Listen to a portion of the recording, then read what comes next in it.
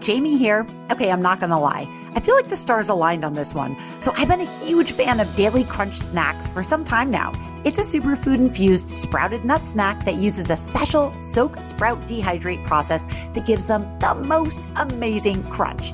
On top of this crunch, their process leaves in vital micronutrients that make them easier to digest than traditional roasted almonds. So of course we reached out to include them in our Off the Gram live weekend in Nashville. Little did we know that they were in mid-launch of their new Nashville Hot variety.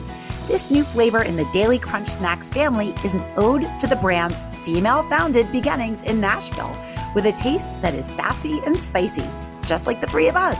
And like all Daily Crunch snacks, it's uniquely crunchy, high in protein, fiber, and healthy fat, and has no sugar added.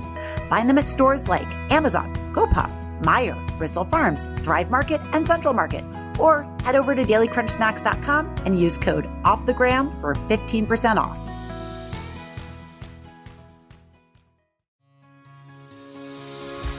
Heidi here to talk about my absolute cannot live without product. SOS Hydration. Their on-the-go powder packs have all the benefits of an IV hydration drip conveniently in a take-anywhere-with-you powder form. No IV or needle required. Hydrate better, feel better. Did you know that when you start to feel thirsty, you're already dehydrated?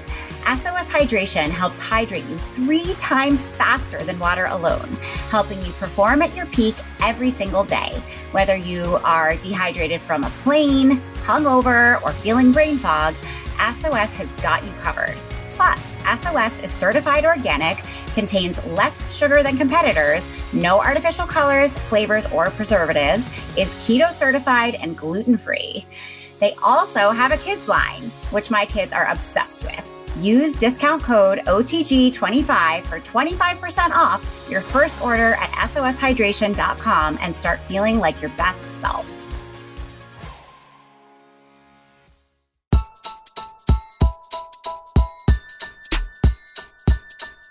I started making the Dysmorphic series to really help battle my own demons in regards to my own dysmorphia and kind of try to express the reality in which that I live or perceive myself. And I found that really objectifying my struggle with dysmorphia helped me better understand it. It helped me to put it in a place that was available for analysis, right? Welcome back to an all-new season of Off the Gram, the show where we bring you straight into the trenches with us to help you live your best life, channel your inner girl boss, and navigate the ever-changing landscapes of wellness and social media. Hey, ladies. Hey, girls. Jamie here. So today's guest is Alex Rudin, a New York City-based multimedia artist and illustrator who founded the creative studio, Rudin Studios, LLC. In her art, Alex comments on the complexities of the human experience through stylized portraiture and anecdotal commentary. Her focus lies in uncovering and expressing the truth of what it is like to live in modern America and creating work that galvanizes action around social and political issues. Honestly, pause this podcast right now and go to, okay, so ready? It's @_Alex Rudin on Instagram to see her art for yourself. You won't be sorry. Okay? We're going to wait. Okay, you're back. It's incredible, right? You had to go look at that because to see it is really to understand it. So this year, Alex has partnered with organizations such as Women for Biden-Harris 2020, Women for the Win, Friends Vote Together, Her Bold Move, along with numerous other female-led political organizations, in addition to working in the human rights space with Article3.org, the Representation Project, and the Sam and Devorah Foundation for Trans Youth.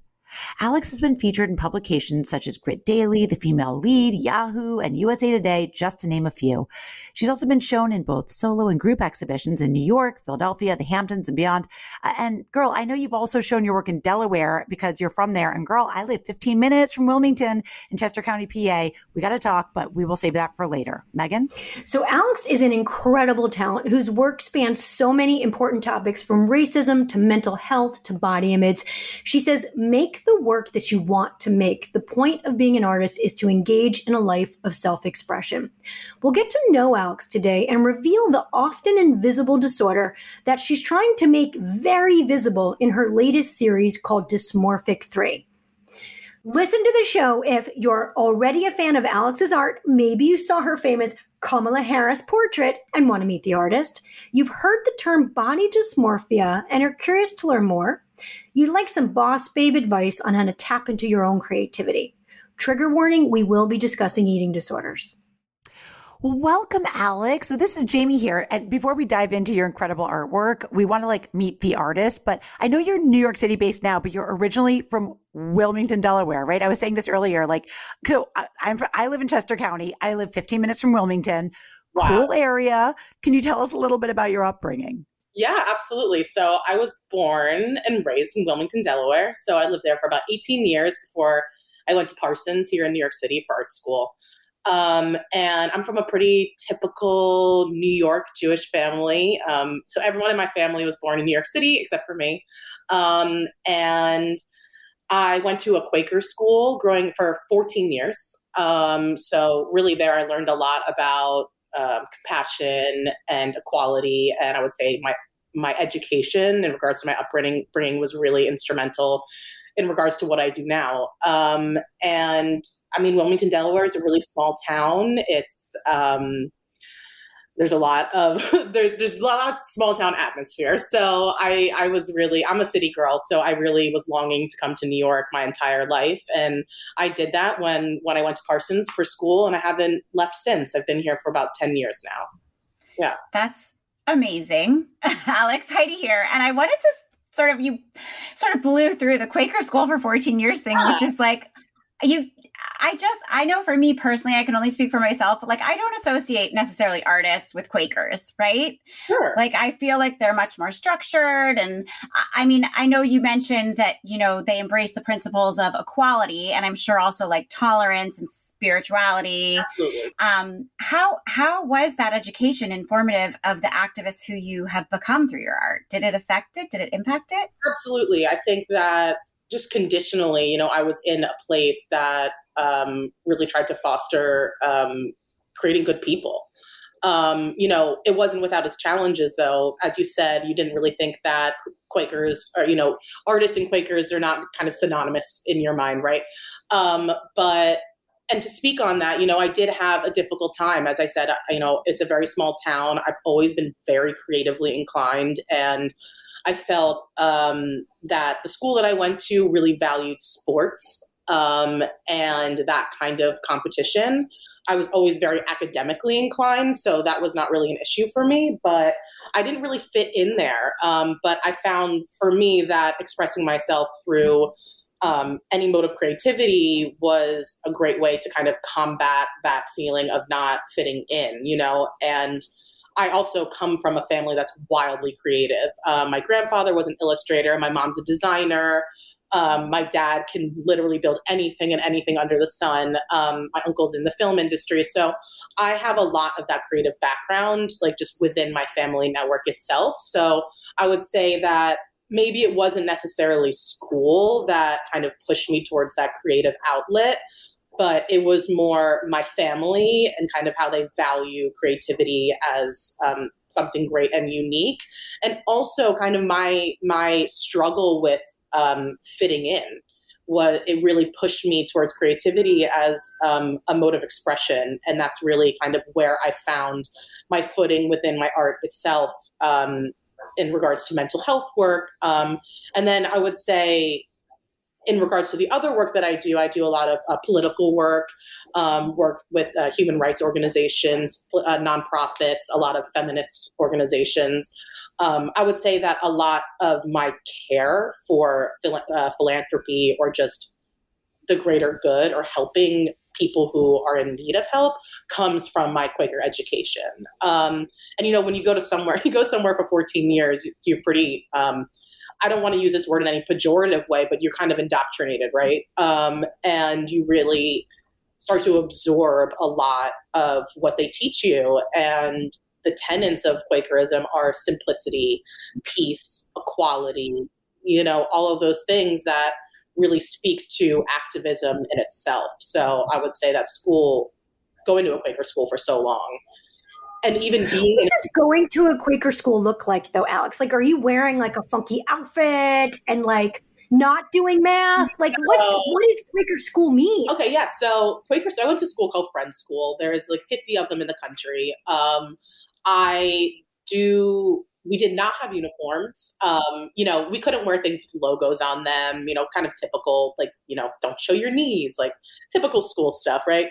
But No, in public school, I showed my knees and a lot more if I wanted to. Public school's the fingertip test, right? Like your fingertips can't be longer than your skirt. That's not your knees. Yes. Yeah. Well, people would be like, sent to the dean or whatever if you had, an outfit. But I would say that it's not this like, I think when people think of Quakerism, they think of like Quaker Oats, right? And that kind of like idea of like this very, almost, I don't think Quakerism actually. Like you're wearing a bonnet or something. Like I feel like you like need a Amish bonnet. a little. Like settlers, you know what I mean? Like, yes. We don't go to school looking like, the founders of the United States. Right? Yeah, but Quaker schools are cool. Like when I was choosing for my son, like where we wanted to send him through the school system, I very heavily considered a Quaker school because so many of my friends went to Quaker schools. Well, here's what I discovered in looking at these schools. I was like, I think I want to send him there because I want to go there. Like the kids were doing goat yoga and like, just all of this, like, so like I want to do goat yoga, but I don't know if my son wants to do it. So like I ended up sending him to a school that was more like STEM and math, but now listening to you, I'm kind of like, I'm like, I wonder, that's a really intriguing sensibility. I would love to send my children to a Quaker school. And like, don't get me wrong. I mean, my school was very focused on education.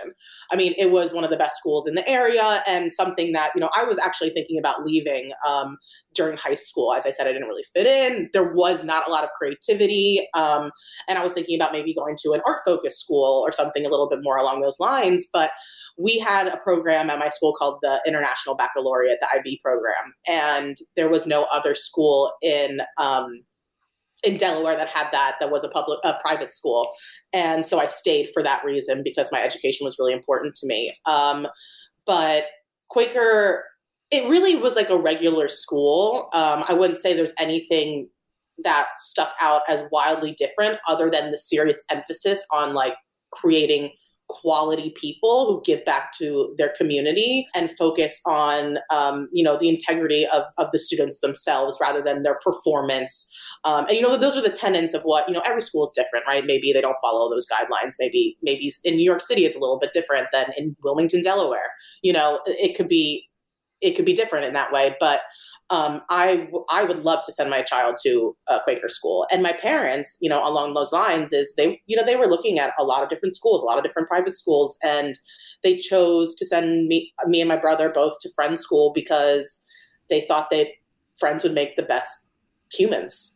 In terms of. So Friends made a really talented artistic human. Your grandfather, I would say, like, and things I've read in interviews I've listened, it felt like your grandfather was like a really big influence on you. Yeah. Is he what got you to Parsons, and what happened to Parsons? Well, so my grandfather actually, he was a menswear illustrator and he never really got to fulfill that passion of his.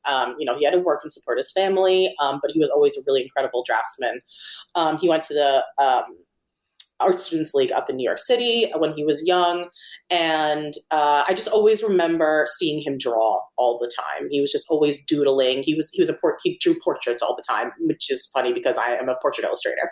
But that was like our mode of connection. And I learned through my relationship with my grandfather, and you're very much right about that he was, one of the most significant people in my life in general, that you can connect through art in a way that you can't connect otherwise. And we kind of had that relationship that was very spiritual, that, we didn't really need to talk about things. We could kind of sit next to each other and hold each other's hands and really just feel each other's feelings and just the presence of each other. Very, definitely the most spiritual relationship I've ever had. I call him my soulmate, and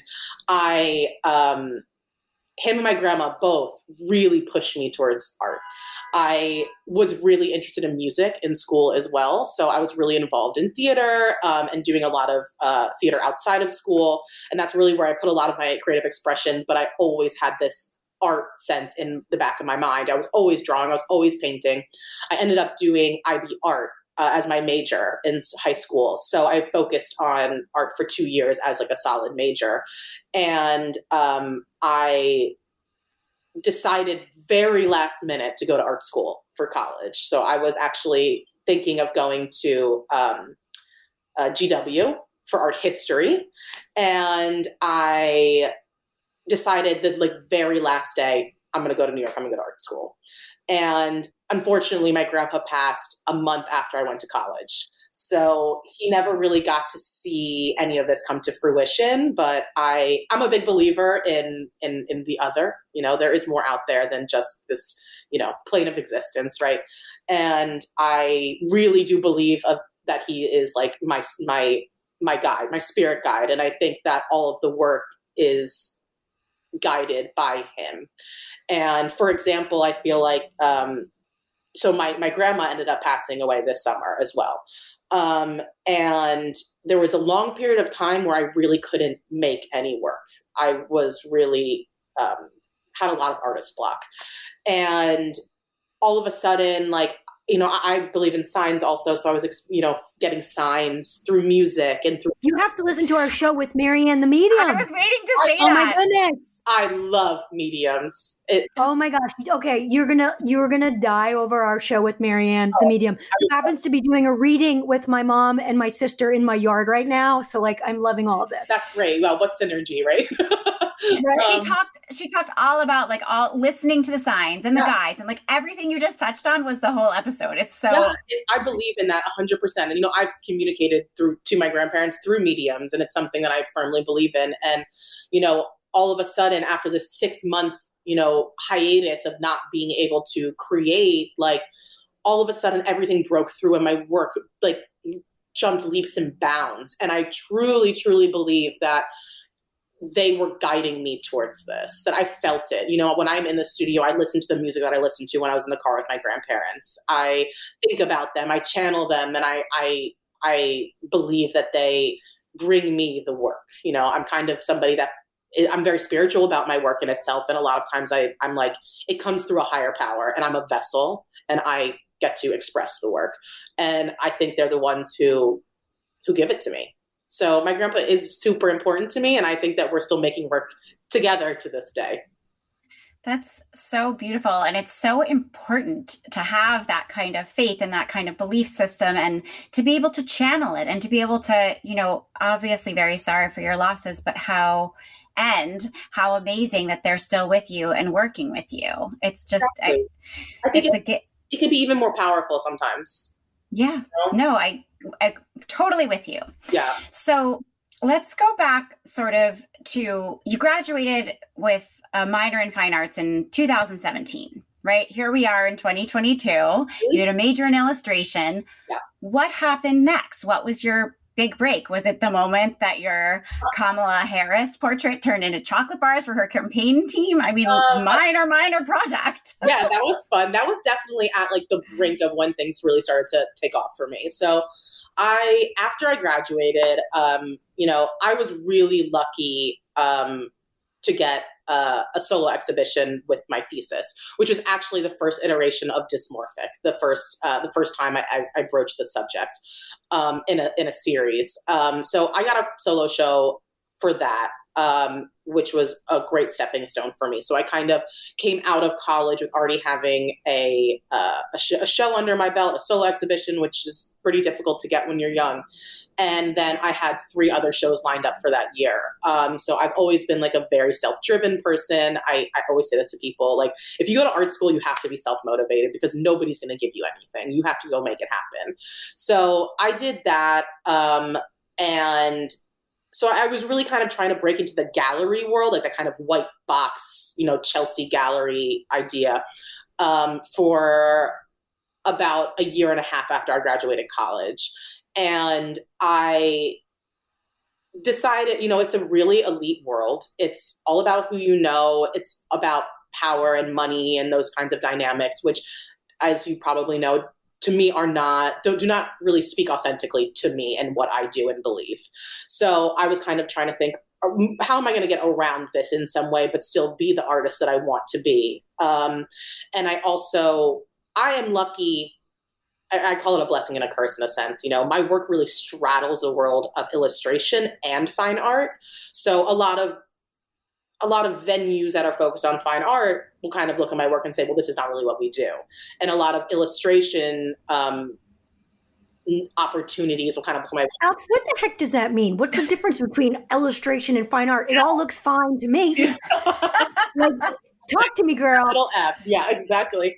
Fine art is okay. So I'm gonna delineate it a little bit by concept. Fine art for dummies for me. Yeah, I would say that fine art is something that relies heavily on concept.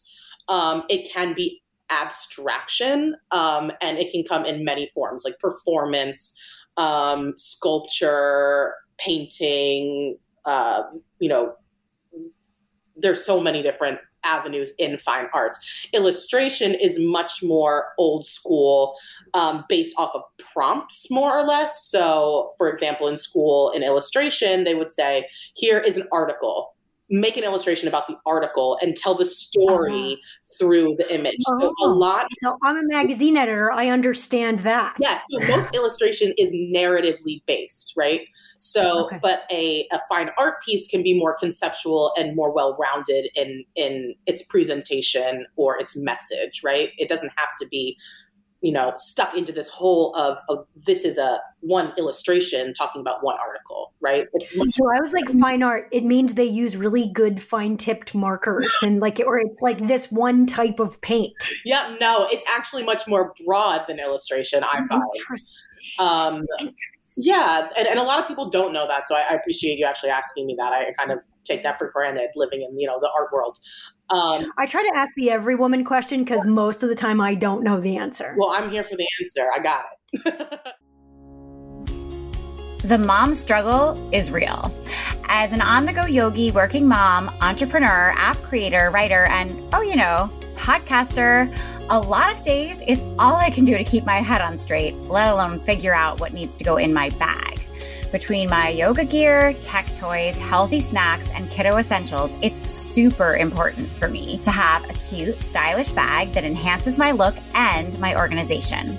These days, I'm obsessed with toting Bagolini's Fifth Avenue Weekender bag. Why? The Weekender is that perfect in-between bag, great for running around town or short weekend trips getaways, like the one Team Off the Gram just did to Nashville. A padded laptop sleeve keeps your computer secure, and a grommeted cord opening means you can charge your phone while you text. RFID protected card slots, a shoe pocket, great for my spin sneaks, and a luggage handle sleeve round out this must-have from Bagolini, a female-founded brand well-loved for their smart and stylish bags for travel and every day. Bagolini helps women feel confident, organized, and prepared for anything, whether it be a trip around the block or around the globe. And I love their commitment to empowering women through organization and thoughtful designs. Bagolini keeps you organized so you can focus on the things that matter most. Head over to Bagolini.com, that's BAGGALLINI.com, and use the code OFFTHEGRAM20 for 20% off through June 1st.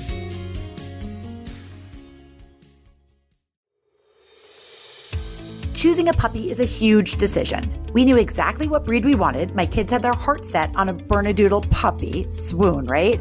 But how to find a humane, ethical, reputable breeder? And how do you go about the whole freaking thing? Lucky for us, we were connected with Paul Reid, and the experience of getting our pup has been nothing short of a dream. From the very start, when we were assigned a puppy concierge to walk us through the process, to learning about their No Puppy Mill pledge, to liaising with our little love's travel concierge, yes, that's a thing, it has been a safe, happy, healthy experience for my family and that of our four-legged friend. The company has been able to match over 4 million families to breeders and puppies, and they're ready to help you too. Want to learn more? Visit pawrade.com. That's PAWRADE.com.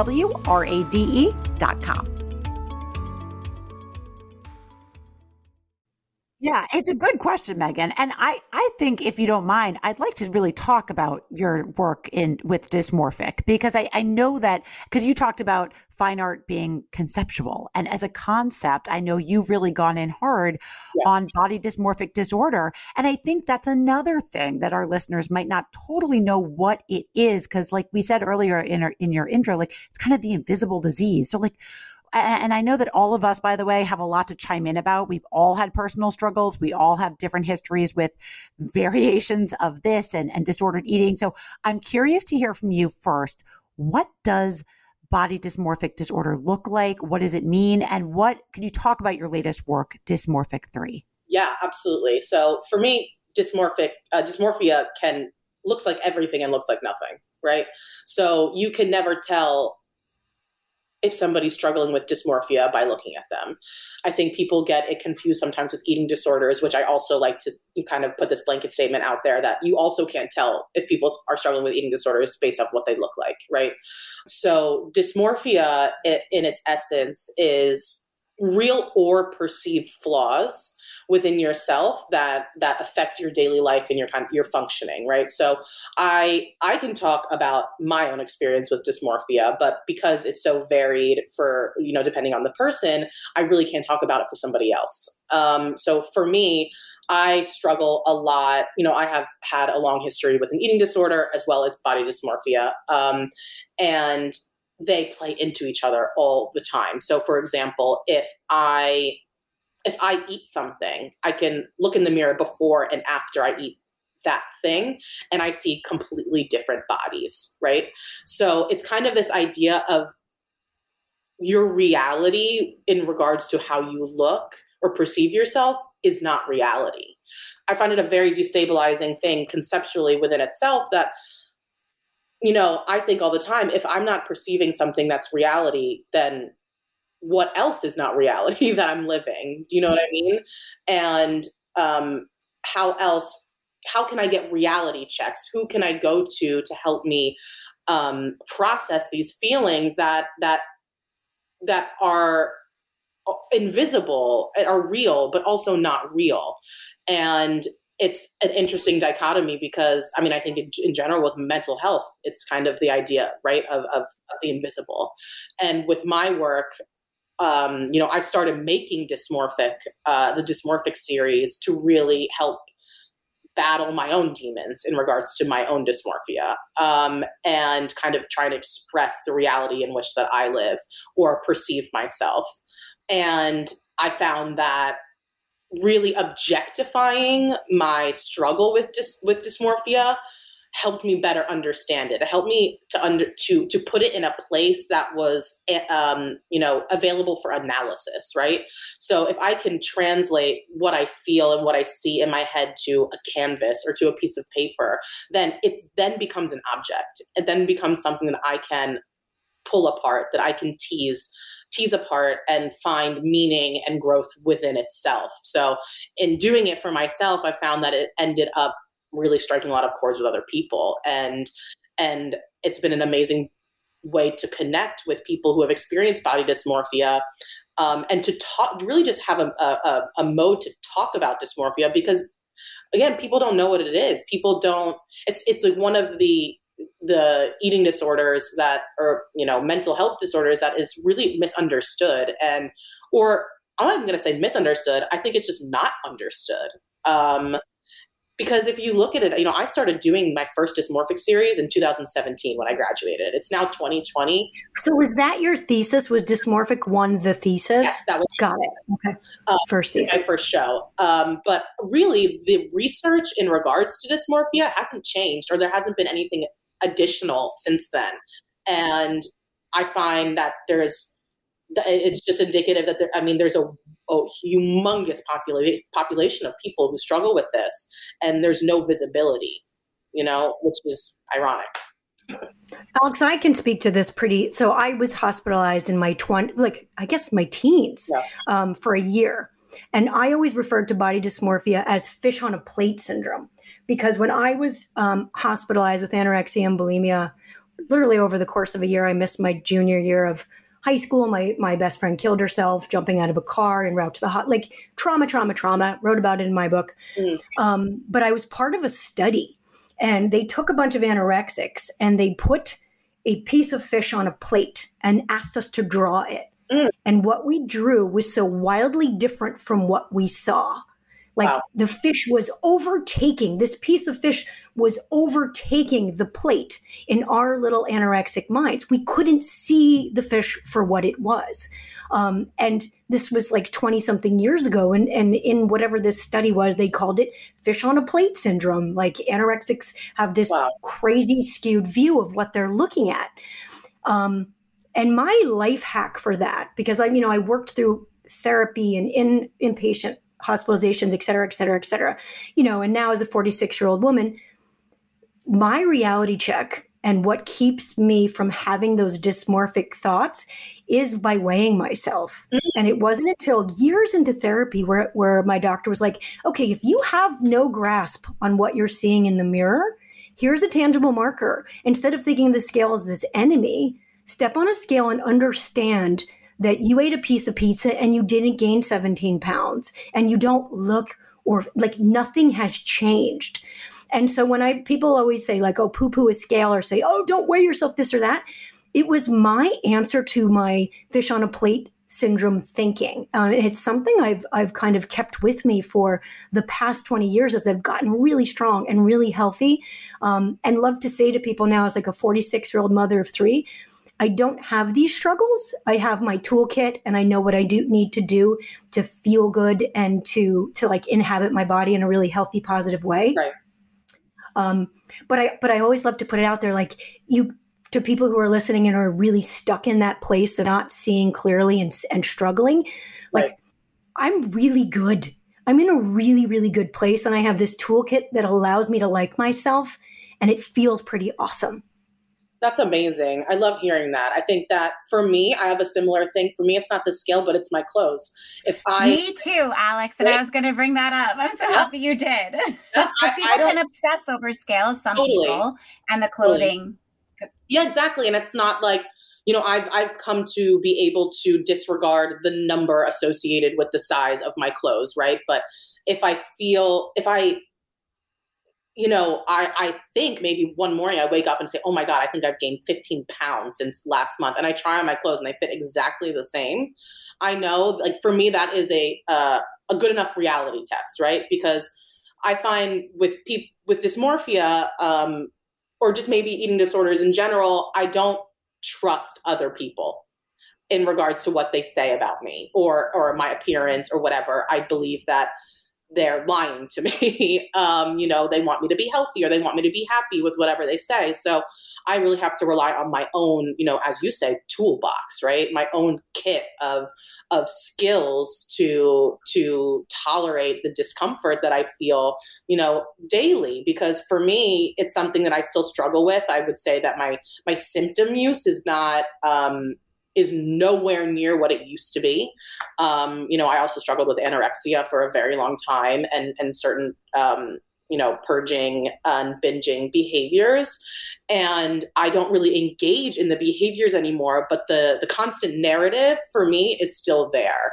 That's something that I deal with daily, but the voices are getting quieter, because I have my toolbox. I have my DBT skills. I spent 1.5 years in DBT therapy, just bulking up my skills.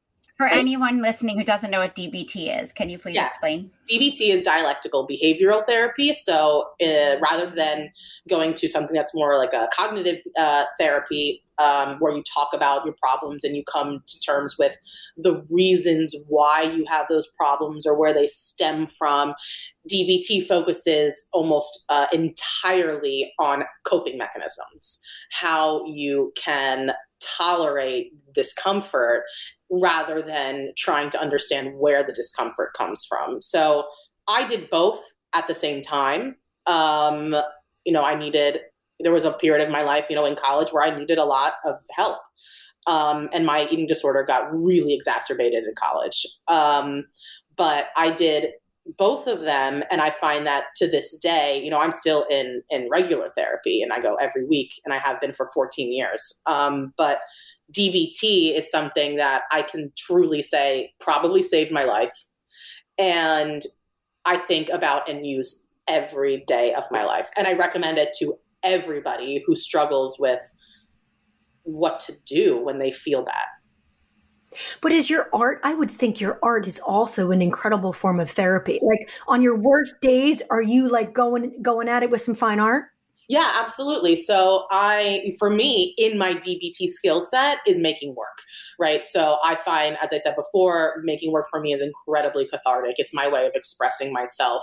It's my way of processing my own feelings. And I feel incredibly lucky to be able to be somebody who can have an emotion and that day have a piece of art that expresses that feeling, that can touch somebody else who might be feeling the same thing, but also helped me deal with my own, you know, my own psyche in a sense, right? That like the actual act of making the work and kind of purging, you know, no pun intended, purging these feelings out is so gratifying and helpful for me that it's my number one go-to. Yeah, absolutely. If I get upset or something went wrong, you know, even in a business, I'll make a piece about it. Like that's what I do. If I feel something, I make a piece about it. It may not go anywhere. It might go everywhere, but I also feel so lucky that I've managed to create a company and a business and a career that supports that aspect of me, right? That kind of mental health processing and connecting with other people on issues that maybe are invisible or stigmatized or not discussed. And me being able to communicate with these people and build that bridge of connection is also super therapeutic because it ends up becoming more community-based than just, you know, me sitting in my studio making a piece for myself by myself, right? It's incredible. And it's a beautiful lesson that your grandfather taught you, is that we can communicate almost more through art than we can through words. And I can see that you took that on. So we are so proud of you. We're inspired by you. I know that you're helping a lot of people with this particular body of work, and you really are a story about following your passion. And I think our listeners can get a lot from that too. So thank you so much. Before we end, we always have one quick segment that is called Karma Call. So I make Megan say that, but I'm the resident yogi, so I'll explain because she just says it with such great enthusiasm and no one else could. Right? Very exciting. Isn't she great? We love our Megs. So karma is the Sanskrit word for action. So we ask every one of our super inspiring guests, that is you, what is one small actionable item that our listeners could take for a short period of time that would yield a large result? Okay. Small action, big result. Could be one of your DBTs. Yeah. Well, actually, for me, I believe in, you know, in what you put out is what you get, right? So I believe that doing a small act of kindness for somebody else every day yields amazing results for yourself, you know, and I don't mean that in a selfish way, but I find if I focus on being a compassionate and empathetic person or being a good friend or a good listener to somebody else, it invariably makes me feel more confident about who I am and my capacities and abilities to be a good friend, to be supportive, to be a good communicator, and have people truly think about their feelings in a deeper and more introspective way, right? So I think that if you're nice to somebody else, then you end up becoming nicer to yourself. Can't get better advice than that. Well, thank you so much, my friend. So I shared your Instagram handle earlier, but I'd love you to share it again. And if you could just tell our listeners where they can go, either on the gram or maybe where they could even see your art in person or online. We'd love to share that with our audience. Yeah, absolutely. So my Instagram is @_Alex Rudin. My website is alexrudin.com. I do not have a Twitter or a TikTok. Stay off of those. Amen. Yeah, exactly. I have no capacity for that. Yep. And I actually, at the moment, I do not have any current shows up, but I have about 3 different shows scheduled for this year so far up until October. So I'm actually partnering with different organizations to do, to raise funds for their missions. One of which is a repro rights group, one of which is a mental health group, and the other is an organization that supports the homeless population around the country. So I have not released any of those details yet, but if you follow me on Instagram, they will all be out there, and all of those shows will be, viewable and accessible to the public when the time comes. Thank you so much. Well, we loved having you here, and we love all of you for joining in at home today. Don't forget to subscribe to this show so you never miss an episode. And don't forget to follow us on the gram at Off the Gram Podcast. We'll see you next time.